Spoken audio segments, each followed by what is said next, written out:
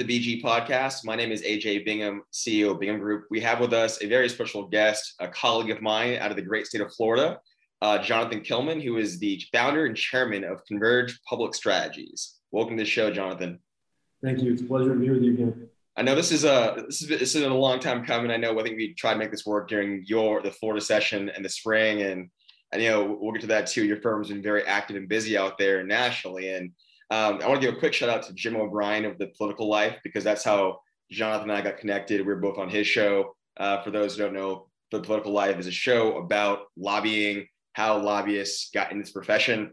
This episode is going to be a little different. We're going to be talking about the business of lobbying, not the politics of it. Politics is involved in everything, but how you think about yourself as an entrepreneur who's a lobbyist. I came across Jonathan, or at least on his show, was very entrepreneurial in the way he wanted to grow his firm. And they have grown substantially over the last 3 years. And congrats on the rebrand as well. But I want to let's start with that, Jonathan, your background into the lobby and up to Converge. And let's talk about this rebrand too.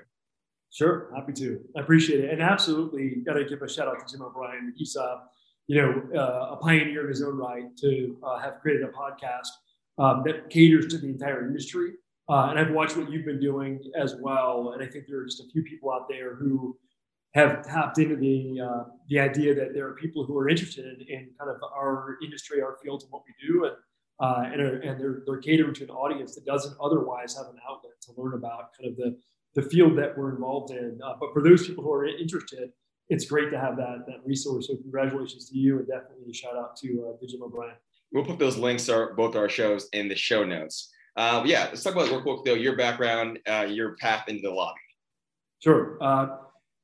It's a windy path. I always knew that I was interested in politics, even as a kid. I grew up watching Cold War era movies in the 80s, and imagining myself sitting at the table with these diplomats around, and some of the movies were serious and some not serious, but they were all driven by this era that we were part of.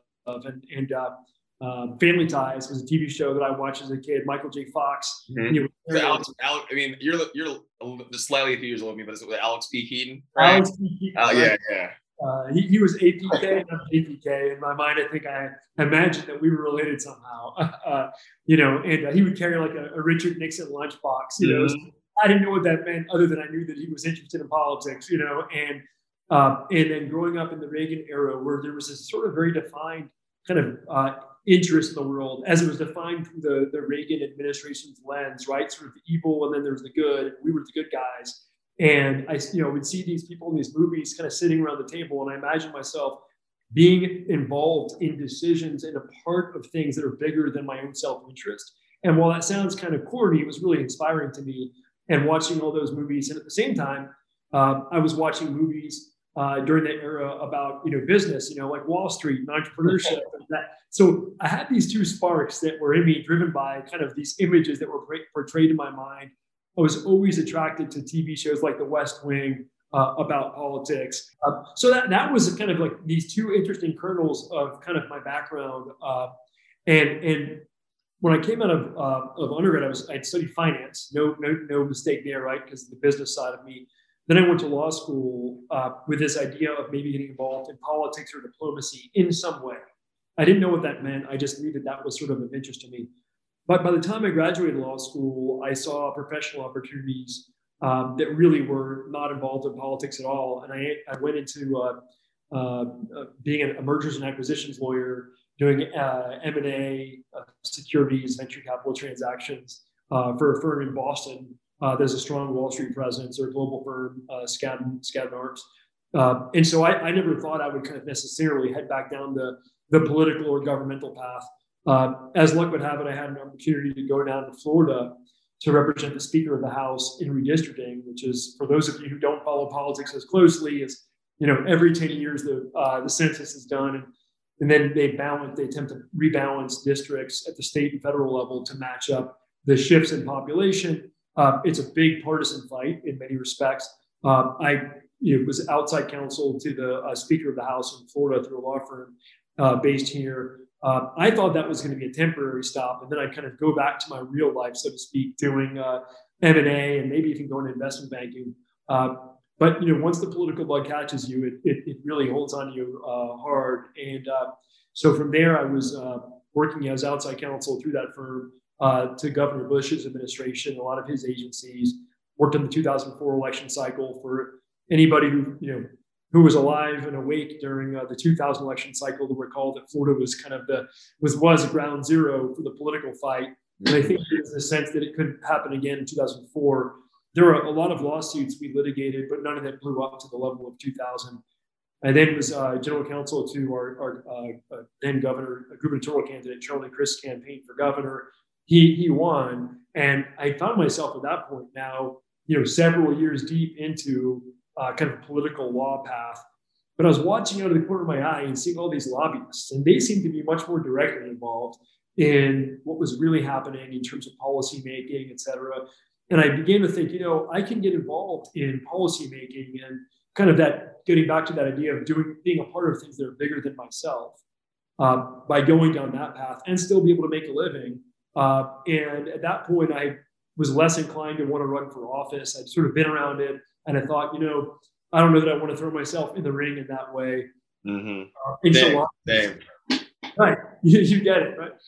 So I thought lobbying was an interesting way for me to sort of have my foot in and be able to participate in that political and policy-making process, do something maybe bigger than sort of an individual, career path that, is focused just on business. And the result was kind of being able to build a lobbying book and a career that's been really fulfilling and really rewarding, and most recently a lot more entrepreneurial as well. Yeah, let's jump into that. Just again, I'll include your prior show in the political life to get a fuller view of your path and lobby. But where we've really spoken with last year about is just the business of this, right? I think by and large, at least what I've seen in my experience, a lot of this is very much a lifestyle profession for folks in the sense of, it's single shingle, maybe 2 or 3 people, never going to be bigger than that, never be bigger than 20 or so clients and so on. You rarely see, I think, in the firms that are the firms that are expansionists are typically already the names out there, Aiken Gump and Greenberg and everything else, right? Having the upstart firms growing with an expansionist view, if you will, you just don't see that a lot in our industry. Either people like us would just join a bigger firm that's already huge, or a law firm that has a huge lobbying presence in DC or other state capitals, and that's kind of it, right? You just don't see a lot of upstart entrepreneurialism in our profession. Right.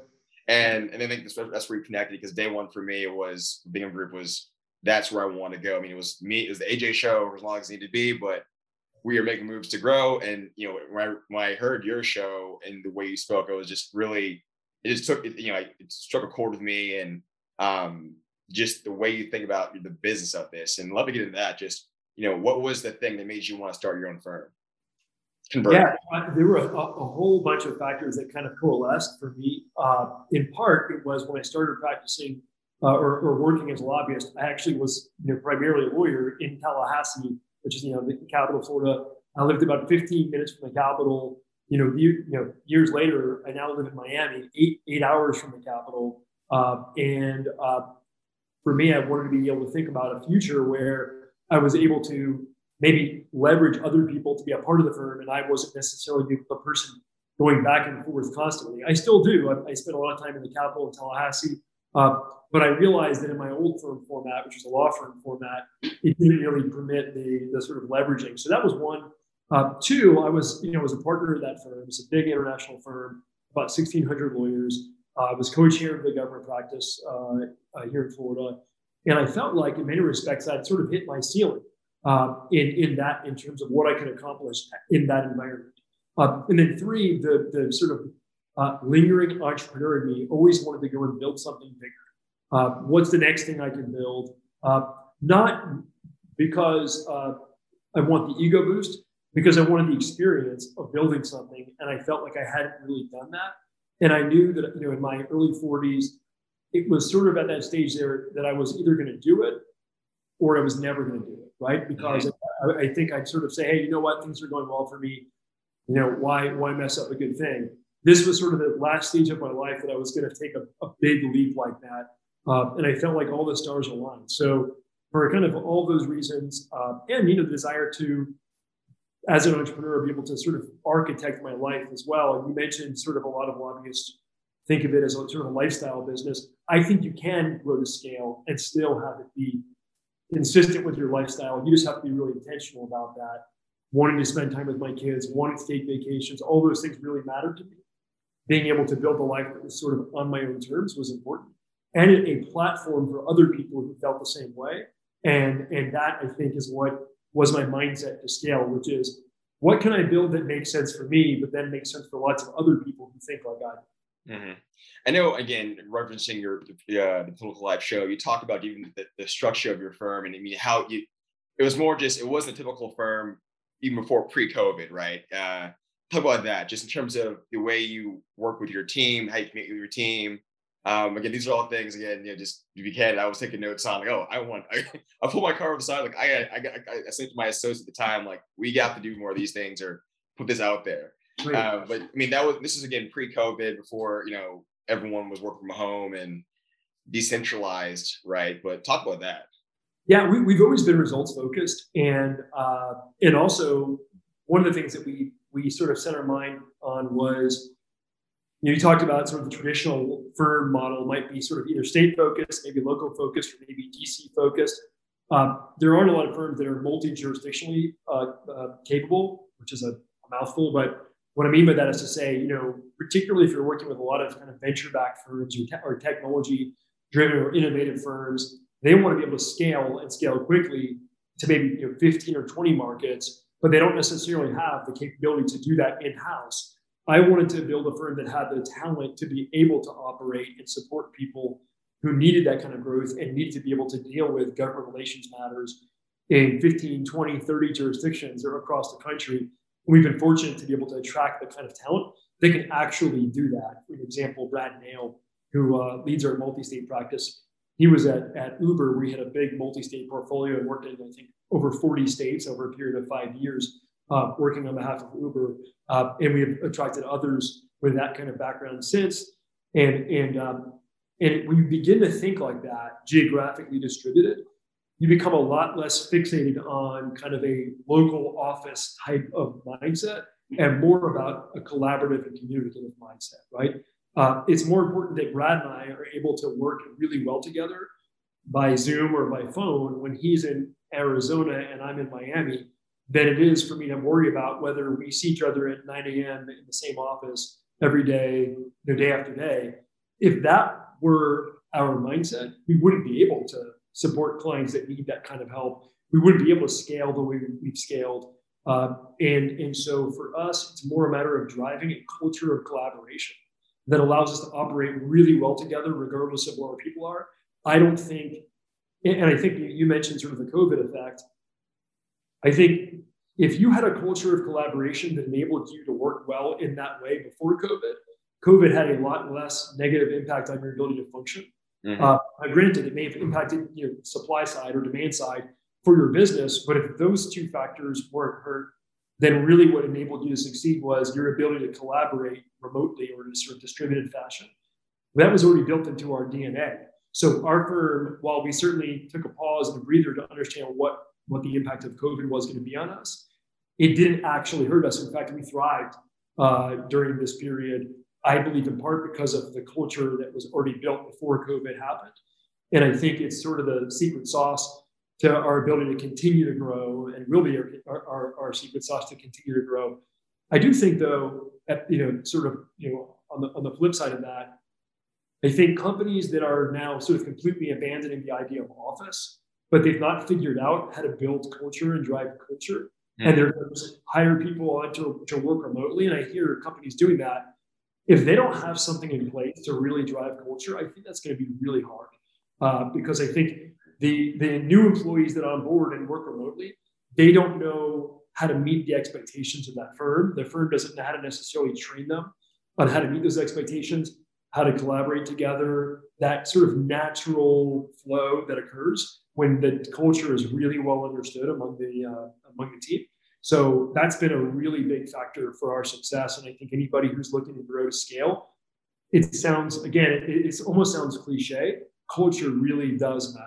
And we built a firm where our compensation model is built to support collaboration, where our mindset is built on collaboration. We talk about collaboration with each other. We talk to our clients about the fact that we collaborate, and we just keep on pushing that over and over again. It just becomes part of who you are.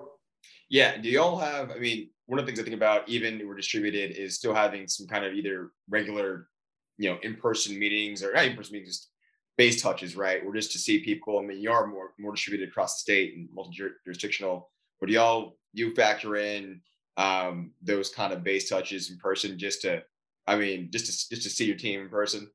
I'll give you a few examples. In July of last year, kind of in the height of, everyone had been locked down for a few months. It was getting on everybody's nerves. The quarantine had sort of driven everybody crazy. I was fortunate. I took a trip with my wife and kids to Michigan. And I remember I'm sitting out in the kayak in the middle of a lake and realizing this is the best I've felt in months. And I began to think about the people in my firm, particularly the people who were single, didn't have families, and how they were by themselves all day long. And the most they were communicating was sort of intermittently by Zoom with each other, with me, with clients. And I realized that human connectivity was going to be that spark that got everybody sort of invigorated again. So I sent an email out and took 9 of our firm's leaders to Asheville, North Carolina. Oh, nice. You got there in January. That was good. Biltmore? What'd you do? We didn't say the Biltmore. We got a few Airbnbs, which particularly with COVID worked really well. We took several hikes. We did urban hikes. We hiked up a mountain. We kayaked down a river together.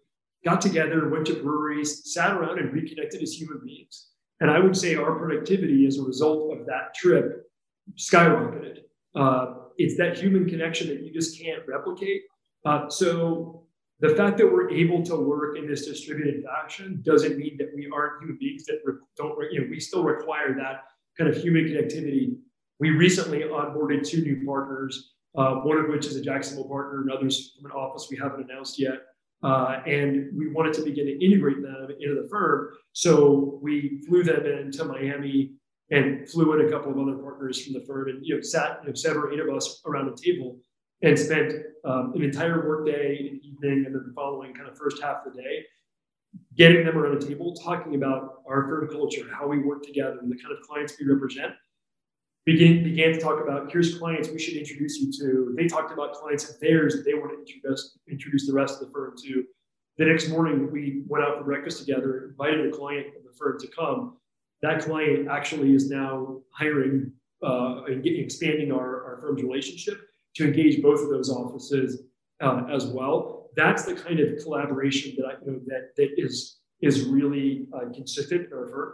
And so to your point, you can't ignore that interactivity.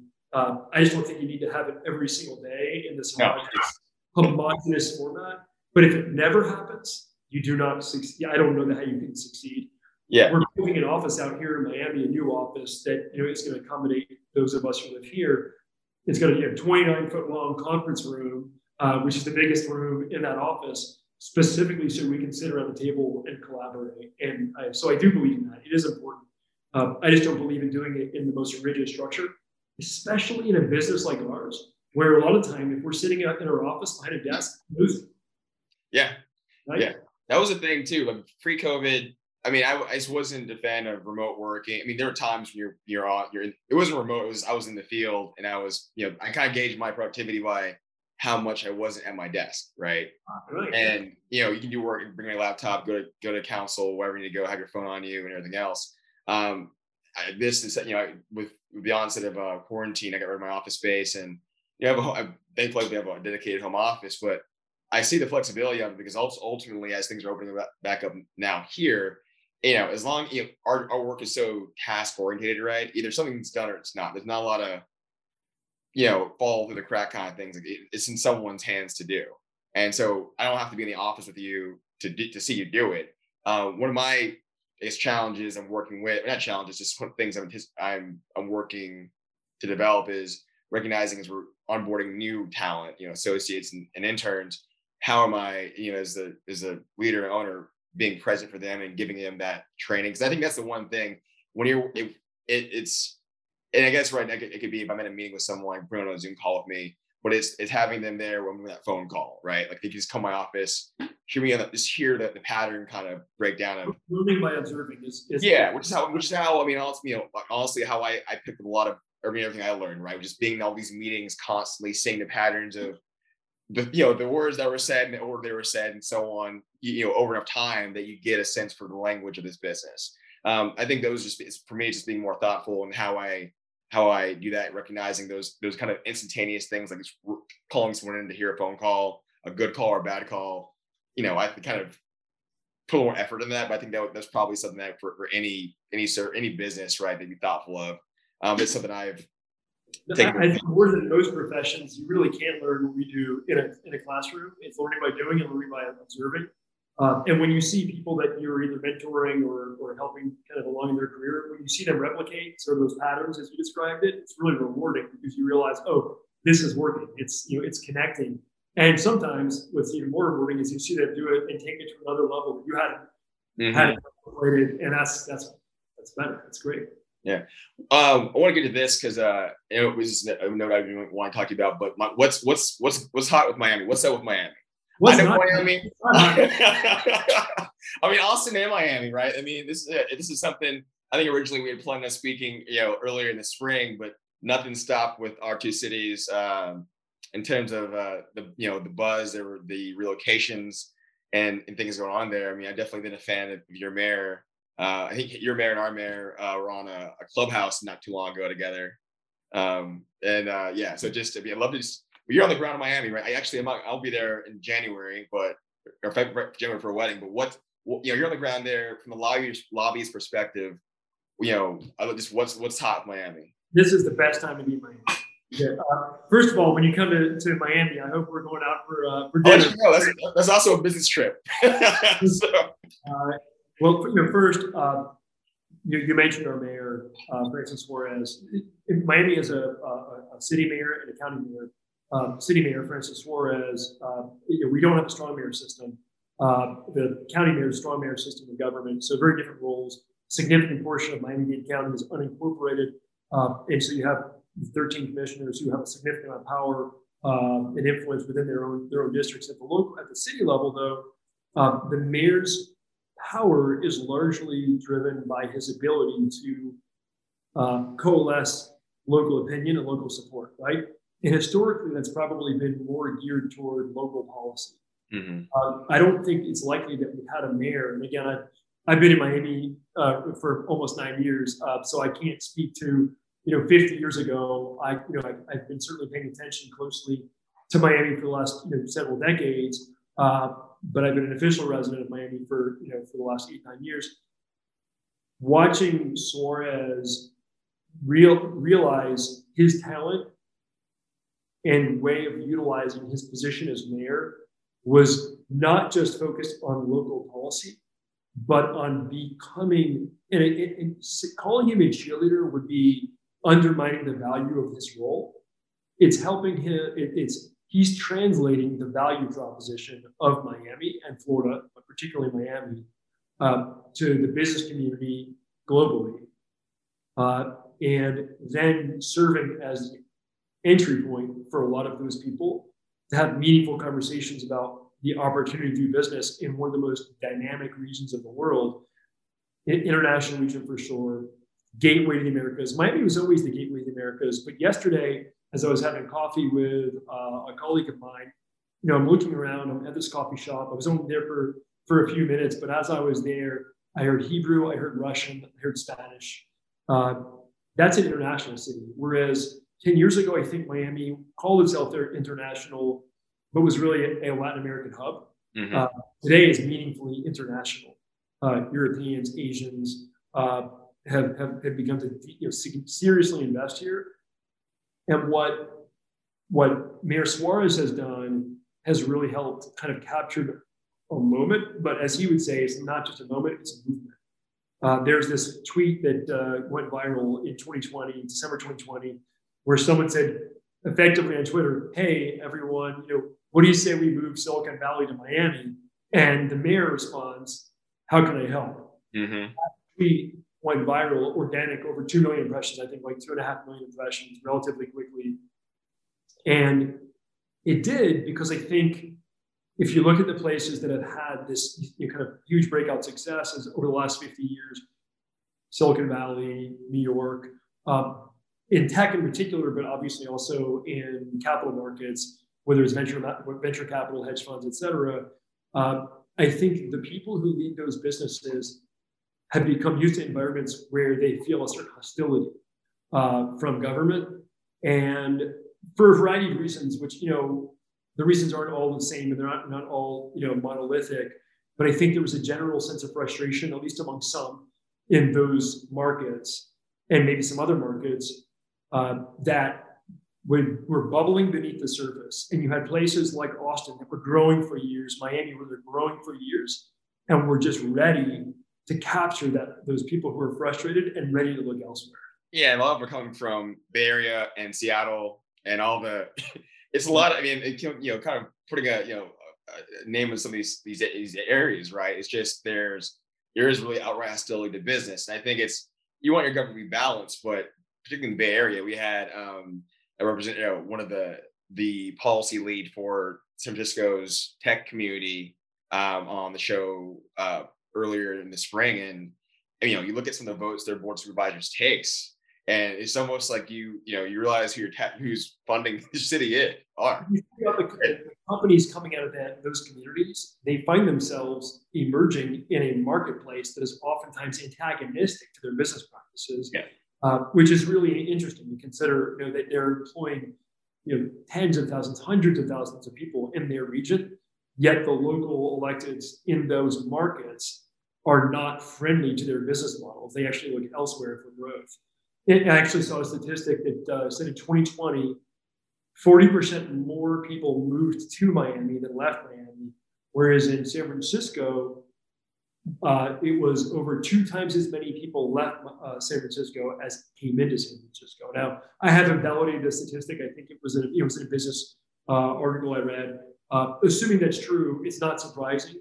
And it's not just San Francisco. I mean, I'm coming across people here in recent months from Connecticut, New Jersey, New York, Chicago, LA, San Francisco, Seattle, and it's tech founders, it's venture capitalists, or other forms of investment entity leaders, and the big question people ask, and you may hear this in Austin, although I think Austin's further along the curve, and so it probably doesn't come up as much.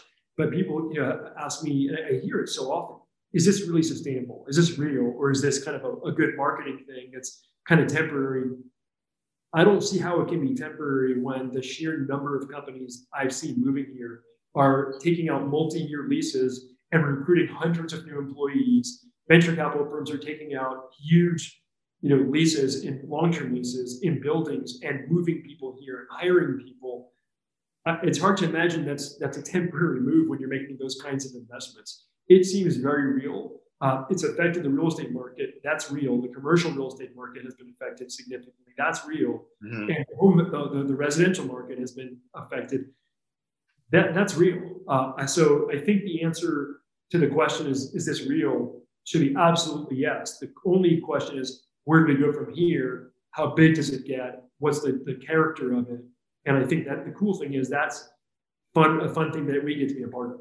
Yeah, and I would say on Austin side, it's I've been here most of my life, and it's been like a slow burn of technology, though. I mean, it was there's always been tech presence here, in part because of UT and then the government as well. But I think this last year, right? I mean, people have been moving here regardless. Before it was before South by or ACL Fest were going on. Thankfully, those are both coming back this year in 2022.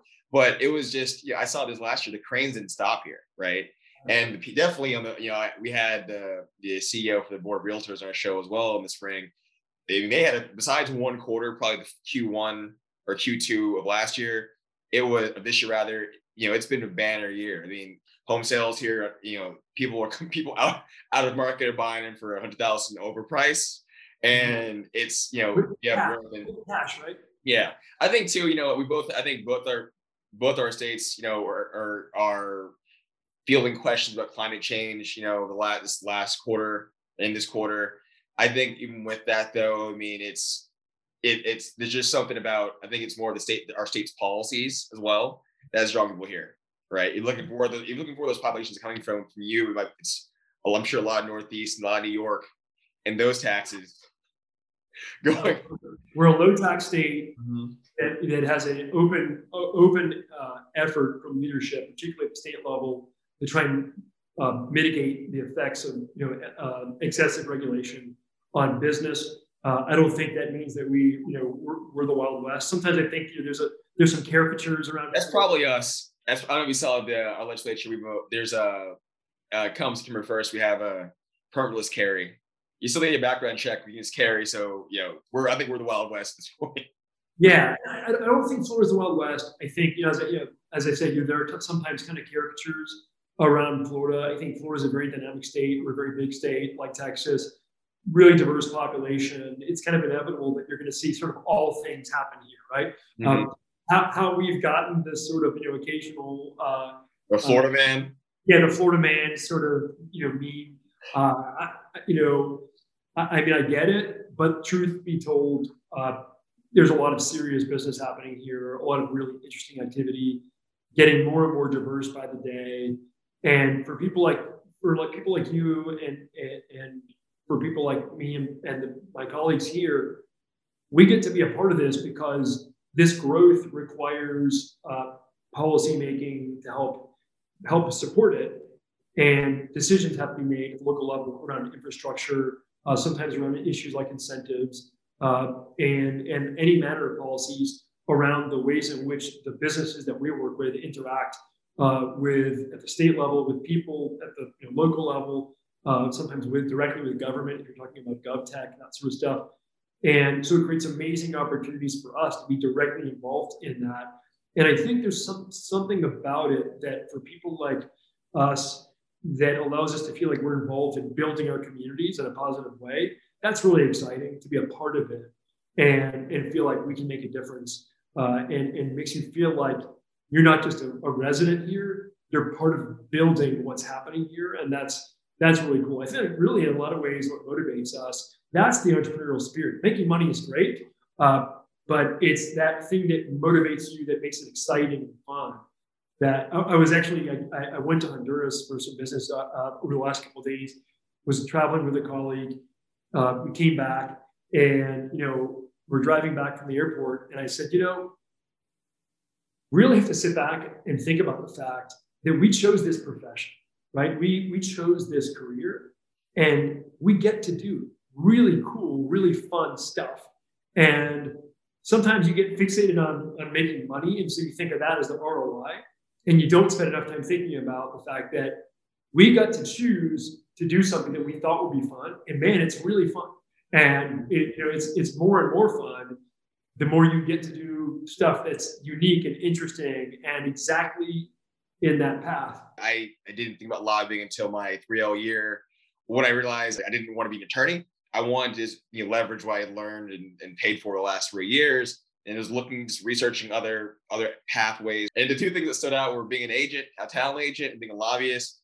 And when I looked at when I unboxed, me as a service, like me, is what do I have at the table and where do I stand relative to some of my classmates, or where do I seem to excel at? It was just the network ability. But for those of us who excel in kind of oral advocacy and that interpersonal form of advocacy, I think lobbying is a natural fit, but not something. I don't recall a single conversation during law school. No. A professor or anybody in the law school said, there's this alternative path where you get to engage in significant oral advocacy and put those skills to work called lobbying. Take a look. And as lucrative, if not more. Yeah. And that was the thing. I think I'm really, because law school also as a teacher, well, maybe it's shifted in the last decade, but entrepreneurship, right? When I talked to friends, particularly in dental school, there were certain things they had to go out and sell their services and get, do certain procedures, but they go there and find someone who would get them to let them perform those on them. Us, there's no some schools might have a small, small office elective, but they're not teaching you how to go like just you as a product, even with a big law firm. Maybe they put that. I mean, I didn't work for a big law firm, but I was told big schools typically put that on big law the firms to teach you how to do biz dev. And I think disadvantage is, for some people, depending on your life track, you come up in a world where you know that language already.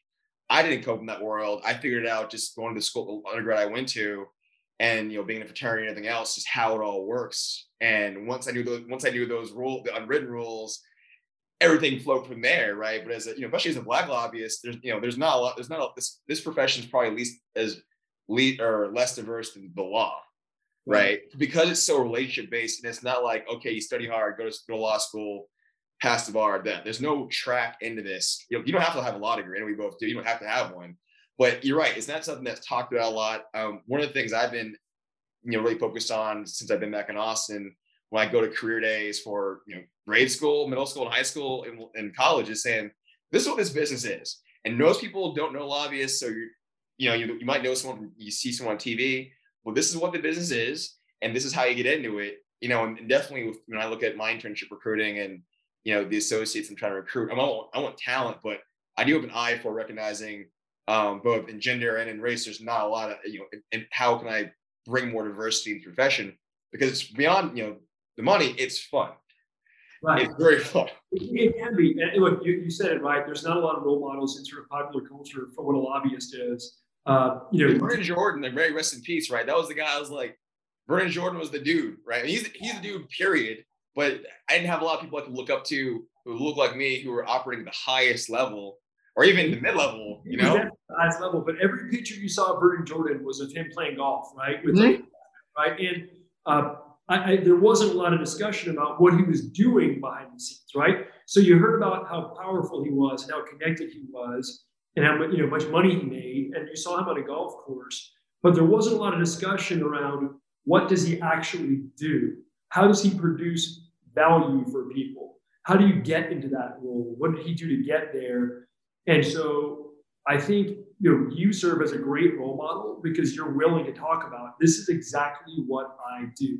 This is what lobbyists do. This is how we provide value to our clients. And this is how we provide value in the public policy making process, right? Because I think we add value. If you were to go to court, if you're a criminal defendant or a civil litigant, would you show up without a lawyer? You could, but you don't know the process very well, and your outcome likely isn't going to be as good as it would be with a professional lawyer representing you. Mm-hmm. I think it's fair to say the same is true in the policymaking process or in a regulated industry process, where for most of our clients, their primary focus is in producing a widget or providing a service. Engaging in regulated activities or engaging with regulators or engaging in the policymaking process is not what they do, right? And so it makes perfect sense that they would like to outsource that to someone who spends their day doing that and understands the process, knows what works, knows what doesn't work. And so I think there's a way to describe lobbying in a way that's meaningful, that's understandable, that can help young people interested in the profession understand why it could be something worthwhile doing. That's very different than, I think, either if you look at a lobbyist through the lens of popular culture, I think the perception is either it's really glamorous or it's really corrupt.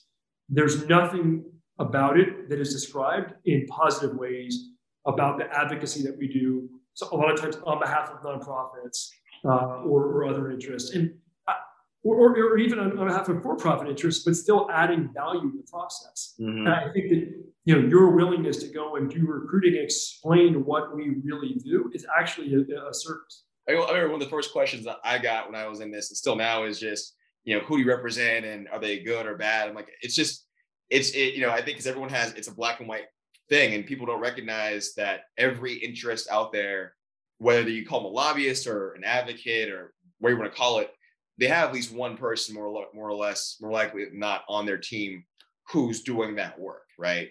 And responsible for telling their story, and that's their job. And sometimes they do it internally, sometimes they outsource it. That's our job, right? Is to tell a person story or a company story so that it helps explain why they want a policy to be a certain way.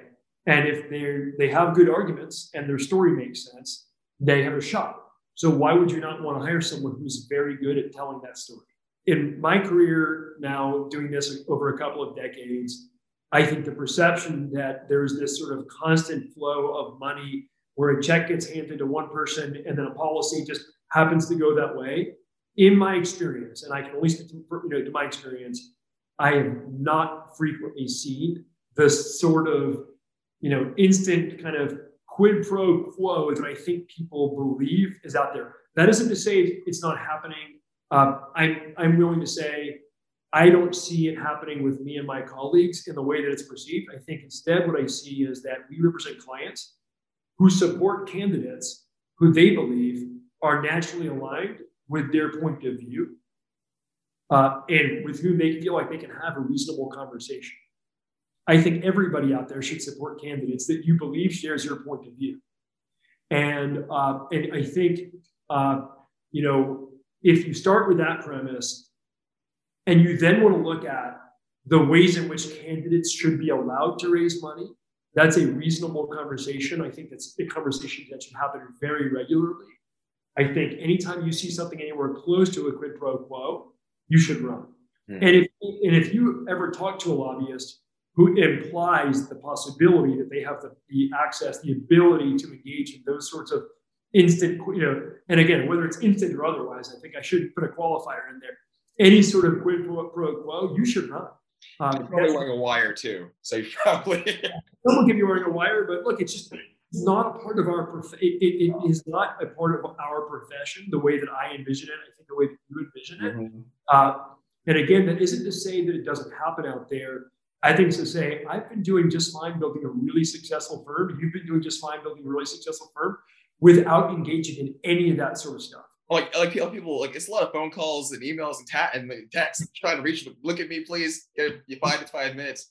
The strongest lobby, I think, locally in any city are the neighborhoods too, which is the funniest. The people, here they talk a lot about the developer lobby. I'm sure I have no doubt it's the same in Miami, but like the neighborhoods are the strongest lobby in any city in America. Neighborhoods as a whole are the strongest lobby.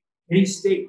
It's a matter of galvanizing and organizing those voices.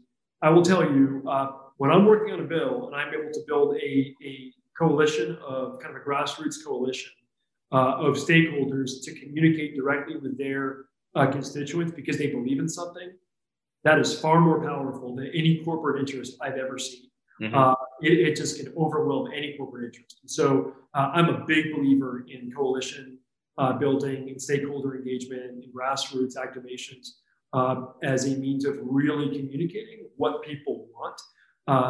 And I believe in that fervently. I think we've seen that it works. And what's great, just like the internet has been the great equalizer in political campaigns, we've seen campaigns where it's not just the person who has the most money winning now. Mm-hmm.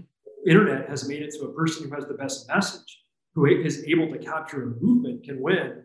I think the same is true of the lobbying world. And that's why if you look at our firm, you mentioned earlier our rebrand, we went from being called Converge Government Affairs to Converge Public Strategies because our firm encompasses government relations, communications, and digital solutions. I think today's lobbying requires at the highest level the ability to operate in all of those spheres simultaneously, to communicate to the public, to activate them so that policymakers hear directly from constituents what they want. That's really powerful. And I think for those people who are worried about the effect of money in politics, I think knowing that the world is changing in a way where someone with less resources, but is able to tell a really good story and get their message out there, has the ability to activate grassroots in a way that can drive policy. That's what this was all about. That's what representative democracy was always about.